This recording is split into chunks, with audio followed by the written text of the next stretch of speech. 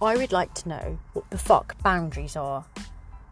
I have spent the best part of 35 years trying to understand other people's boundaries, understanding if they actually are boundaries at all, trying to work out whether I even have any. Clearly I don't.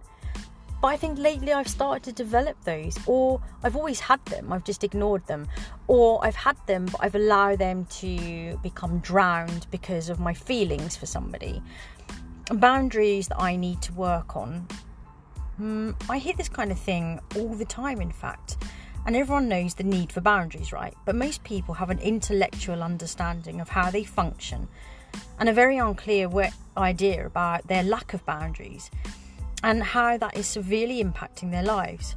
Boundaries are really hard to measure.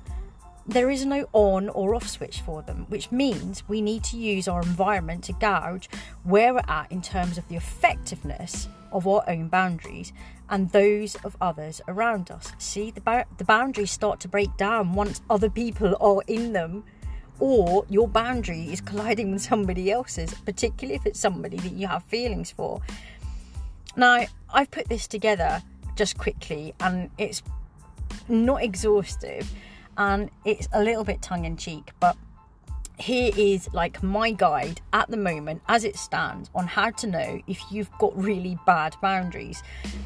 You get exhausted and you need to spend extended periods of time recovering from social interaction. You are constantly immersed in the social activities and you feel deeply fed by them, such as social media, Facebook, Instagram, etc. And people in your life are not willing to commit to you fully. You struggle to commit to anyone or anything. People lie to you, or otherwise they hide things from you. You use abstraction, you're unclear, you hide things, or you overtly lie to others. You are underpaid and you often find yourself working for free. You are overworked and you often think the solution to your problems would be to be more than one of you. You're constantly looking for people to collaborate with. You refuse to collaborate with anyone. You're easily swept away by fantasy and love. You are uncomfortable using your imagination to visualize what you really want. You spend time thinking about and troubleshooting other people's problems. You constantly ask other people for their advice or what they think about something. It's not uncommon for you to get ghosted. You ghost others. You're overly helpful and accommodating. You're avoidant.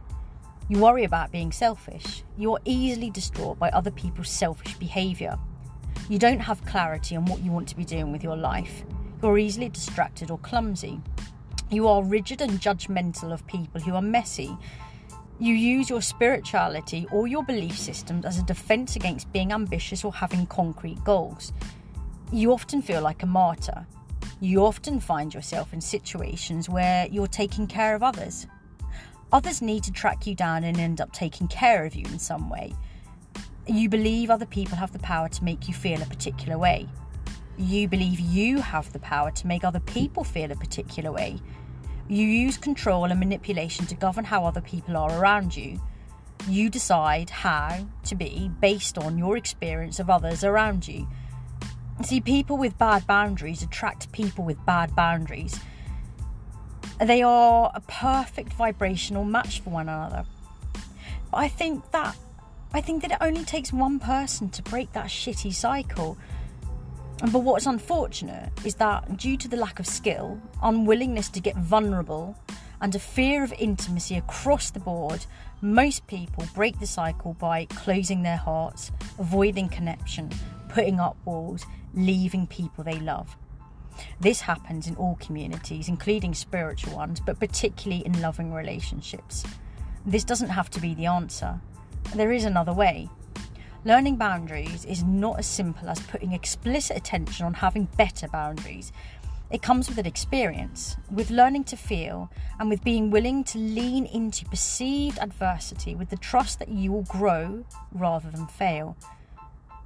While safe containers to practice boundaries are the key here, choosing safety over exploring the edges can ultimately prevent you from discovering what your true boundaries actually really are.